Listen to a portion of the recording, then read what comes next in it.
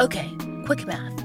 The less your business spends on operations, on multiple systems, on delivering your product or service, the more margin you have and the more money you keep. Obvious. But with higher expenses on materials, employees, distribution, and borrowing, everything costs more.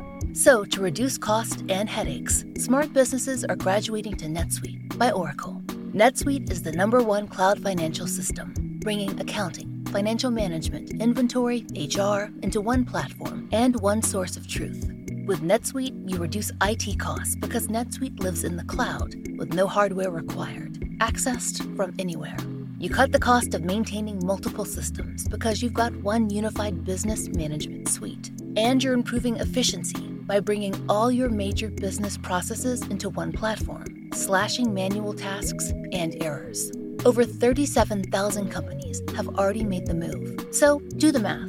See how you'll profit with NetSuite. Backed by popular demand, NetSuite has extended its one-of-a-kind flexible financing program for a few more weeks. Head to netsuite.com/strange. netsuite.com/strange. netsuite.com/strange.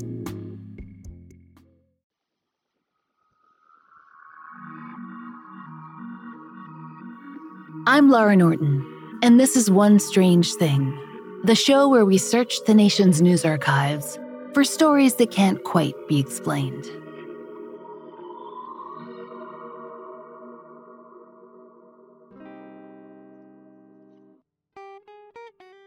The famous tale of Robin Hood is just inherently appealing.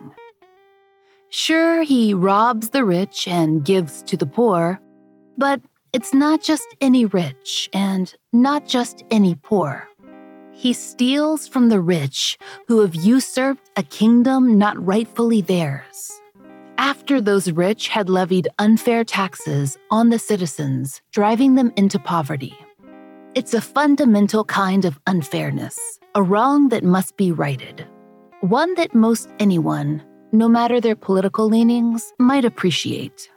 So, throughout modern pop culture, it makes sense that the story of Robin Hood is one we often revisit. It also helps that Disney cast the famous character as a very charming fox and threw in some requisite musical numbers. A good cartoon will always cement your popularity. A Kevin Costner film with bad acting? Maybe less so. But back to the topic at hand. We tend to like an anti-hero as long as he's not too bad. A rogue with a heart of gold. A rake with a fine-tuned sense of fairness who, despite his fondness for mischief, might sweep in and enact a little vigilante justice every now and again. It's why so many newspapers will describe a certain type of criminal as a Robin Hood. For instance, in late 2020, Forbes reported that a hacker collective, DarkSide, had stolen and then attempted to donate, quote, $200,000 in Bitcoin to the Water Project and Children International, both of which are charities. According to Forbes, neither organization planned to keep the money. The hackers, who were being pursued by a number of authorities at press time, issued a statement.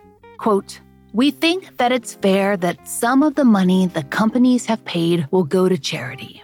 No matter how bad you think our work is, we're pleased to know that we helped change someone's life." There are plenty of other stories, like in the town of Nakahulano in Hokkaido Prefecture in Japan. News channel Sora24 reported that a local man was arrested after he, quote, stole a front-end loader for the purpose of clearing snow in his area. He cleaned up his entire neighborhood with the purloined equipment and earned the nickname Robin Hood along the way.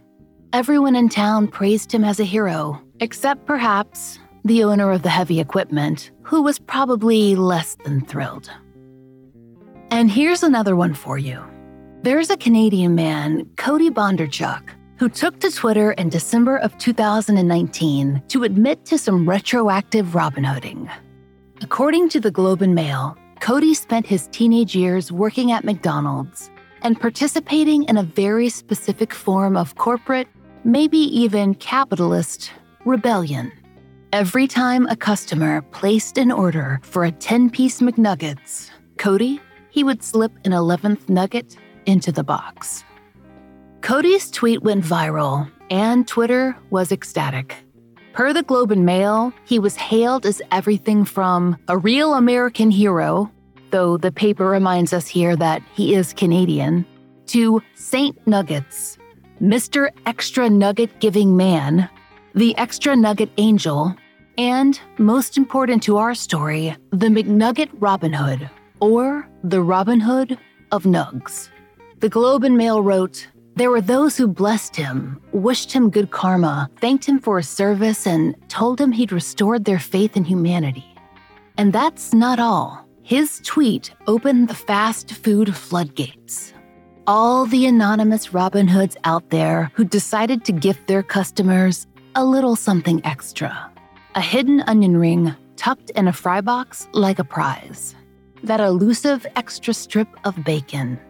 Guac at no extra charge. As the Globe and Mail pointed out, Cody did have his naysayers. Those who called him, quote, a socialist, a communist, an anarchist, and a rebel. In fact, they said that he could actually bring down the corporate infrastructure by giving away things for free. One franchise owner even went so far as to call for his arrest. But Cody didn't seem too concerned. After all, it was in his past, and that's not surprising. That's the thing about the lovable rogue archetype. Consequences are weighed against reward, and reward usually wins out. Most Robin Hoods seem to have a clear sense of injustice and a clear goal in mind. But that's the weird thing about our story today. Down in Melbourne, Florida, back in 1976, one particular Robin Hood went a little roguer than usual. Melbourne is on what's called the Space Coast, which, if you're not from Florida, probably sounds pretty far out. What it means in practical terms is that it's close to Kennedy Space Center and NASA, where rockets are launched into the deep unknown. It's a place that practically invites the biggest mysteries, the most complex questions. So, perhaps, it was a bit of a letdown for the local police when they found themselves completely befuddled by someone who was stealing bread. It starts like this. In January of 1976, it would be fair to say that many living in Melbourne, Florida, had been having a rough time. Many in the United States had been. The ripples of the mid-70s depression would keep coming for a while. And in Melbourne, which was, as you probably guessed, named for a much more famous city down under, things were even worse. According to the Atlanta Constitution, Brevard County, where the, quote, Moonport was located, had the highest unemployment numbers in the state. Perhaps that's what inspired someone to start stealing bread. But a story of simple shoplifting wouldn't have made national news. And this string of crimes in Melbourne certainly did. Per the Tampa Tribune, in early January of 1976, someone robbed the Melbourne Winn-Dixie of roughly 100 loaves of bread. At the nearby Publix, presumably that same someone stole, quote, an unknown quantity of vegetables. The Fort Lauderdale News reported that the thief managed this by ransacking grocery deliveries. The Fort Lauderdale News reported that the thief managed this by ransacking early morning grocery deliveries. That is, grocery boxes dropped off by vans or trucks outside the store. Whoever this thief might be, they'd managed to nab quite the bounty. Per the Daily Tribune, the total loaves of bread stolen that day would later be amended to 171, which is worth about $780 in today's money. There never was a clear count on the vegetables. But eventually, the local police captain did have some good news. Quote, "We've recovered some carrots," Captain Jack Adams told the Tampa Tribune. He continued, "I don't know what kind of motive anyone would have." But as the week wore on, that motive became increasingly clear. Weird, but clear. You see, someone had turned the Florida town into Sherwood Forest and was enacting some good, old-fashioned redistribution of wealth. William Coombs, a Melbourne resident, woke up the next day to a strange sight. As he told a UPI reporter, he'd opened his front door and, quote, "I was stepping all over bread." He estimated there were more than a dozen loaves on his porch. All over town, people were having similar experiences. Per the Fort Lauderdale News, an unnamed housewife had awoken on January 7th, worried about what to make her husband for lunch. She didn't have any bread for a sandwich. So you can imagine her delight when she discovered a loaf conveniently sitting on her porch. In the same article, another local woman, Bonnie Foster, told reporters that everyone in her neighborhood had received a loaf. "I thought it was funny," she said. It's unclear why William Coombs, in particular, received so many loaves. He was also on the receiving end of a phone call that came later in the day to offer a bit of explanation. When he answered the phone, there was an unfamiliar male voice on the other end. Per the Daily Colonist, this is what he heard. "This is Robin Hood. I'm stealing from the rich to give to the poor. There will be plenty more." According to the Constitution, Coombs seemed just as confused as everyone else. "We're not exactly poor, but we're not rich either," he said. Still, it seems he was a sensible man. He told a UPI reporter that he and his family had already begun eating the bread.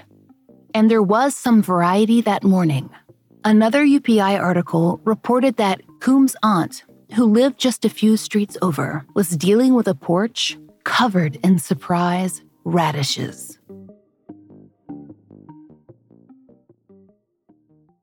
Have you ever wondered what it feels like to be attacked by an alligator? Or what goes through one's mind as they're stranded in a snowstorm? What Was That Like is the podcast for you. Real people come on every episode to explain the unbelievable situations they've been through. Guests share how they really felt during their most surreal experiences. They tell us what they did the morning before an earthquake, how it feels to win The Price is Right, and all sorts of details that you'd never learn anywhere else. If you're interested in hearing disturbing and inspiring first-hand stories, What Was That Like is the podcast you've been looking for. Every story is thoroughly researched and fact-checked, so you know that even the most unrealistic are someone's reality. Listen to What Was That Like wherever you get your podcasts. Robin Hood, whoever that might be, struck again later that week. Some residents simply ate the groceries with a kind of bemused acceptance. Others called the cops. And the cops, they weren't happy. Neither were the grocers. They were continuing to lose stock and money, and the police were driving back and forth across town, collecting sack after sack of bread as evidence. Per the Colonist, the loaves were mostly white, though a variety had appeared throughout the town. Captain Adams told reporters, "We now have 8 loaves of white and 2 of pumpernickel in the refrigerator at the station." To be clear, Captain Adams did not seem pleased with this bounty, but reporters certainly were. UPI in particular relished describing Adams as, quote, "not amused to be cast in the role of the Sheriff of Nottingham," as he threatened the culprit would be, quote, "charged with grand larceny." Perhaps Robin Hood took that as a challenge. Though his deliveries had, quote, somewhat tapered off by the 21st of January, Florida Day reported that he'd found the time to leave a special message for the local police. According to the Day, staff had arrived at the station that morning to discover a bag of hamburger buns dangling from the front door. The bread and the bag had been pierced by a single arrow. This time, it was Chief of Police Bob Cochran who spoke with reporters. And based on his comments, he was in an even worse mood than Captain Jack Adams. Per the Florida Day, Chief Cochran said, quote, "A lot of people think it's funny, but he stole $189 worth of bread from one of those stores. I guarantee he's going to go to jail like any other thief." The Day asked if Melbourne police had any suspects, to which Cotran would only say, several. When asked how old he thought the rogue might be, his answer was simply, old enough to know better.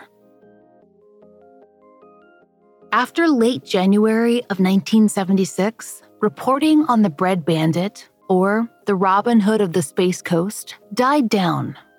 As far as we can tell, Melbourne police never tracked him down, and that would have been that. Except for one strange thing. Almost 2 years later, Robin would make a reappearance in another Florida town. In November of 1977, the Tampa Tribune ran the following headline: Robin Hood is back in Plant City. According to the article, residents on East Tomlin Street woke up to find bread on their porches plastered with notes proclaiming, Robin Hood is back. Robin Hood's first delivery to Plant City was pretty limited. Hot dog buns, hamburger buns, white bread. There was not a single vegetable in sight. And rather than hit the whole town, Robin had just covered a block. The Tampa Tribune managed to get a quote from a bread recipient for a second, longer follow-up article. In it, they spoke with an absolutely apathetic teenager named Donna Friend, who seemed not in the least bit interested when, quote, I went out the door for school at 6:30 or 7 a.m. and a loaf of bread was on our porch. All of this was, well, odd. It seemed like a lot of pomp and circumstance for a relatively small follow-up. And why Plant City? It's a distance of nearly 2 hours inland, almost to Tampa. Why would Robin Hood of the Space Coast wait 2 years, travel 120 miles, and scatter a scarce number of loaves and buns on a single block? After all, we're talking about stylish, roguish anti-heroes. Isn't it always best to go out with a bang and not a whimper? In Melbourne, Robin Hood had pulled off several robberies, elaborate pranks, and shot an arrow into a police station. Pretty badass if you're the kind of person who goes for arrows shot into things. He could have stopped there and gone out on top. But instead, he scatters a couple of bags of buns for Donna, I've seen better, friend? It doesn't feel right. There's not even a mention of a grocery store missing any stock. Maybe Robin just went and bought it all and doled it out the more traditional way. Maybe he was trying to recapture the thrill or bait a new police force that didn't bite. Or maybe it was a copycat who just didn't have the same style. Whatever the case, after that day, Robin Hood of the Space Coast seems to have stopped his deliveries. Maybe he found other ways to subvert the system. Maybe he just settled in for the long ride of the 1980s and hoped that by some trick, there would simply be enough bread for everyone.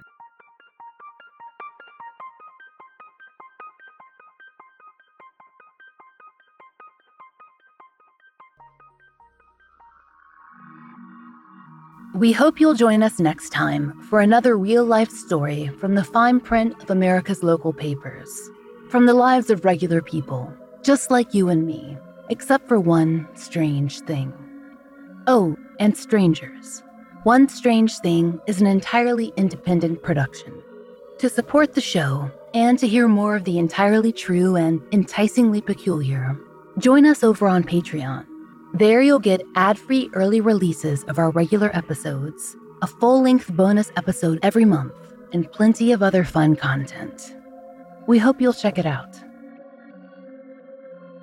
Please stay tuned for a moment to hear a promo from one of our favorite shows. We hope you'll give them a listen.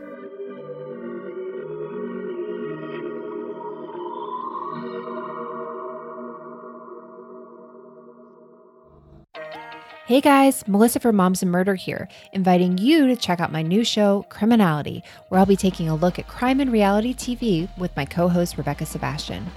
Hi friends, I'm Rebecca, host of Dialogue, a true crime conversation. Face it, we all love to hate reality TV because what's better than escaping your dumpster fire of a life than watching someone else's? Join us as we discuss everything from a teen mom with feathers in her hair to a 90-day fiance who enjoys a box of matches, and we may just call Nancy Joe while wearing our best pair of little brown BB shoes that only cost $29. And we can't forget the true crimes of the Real Housewives. Guys, they all have mugshots. That's where I'll be lending my expertise. We'll break it all down for you every other Friday beginning February 12th, 2021. So go to criminalityshow.com and subscribe wherever you listen to your podcast. Criminality, because loving reality isn't a crime.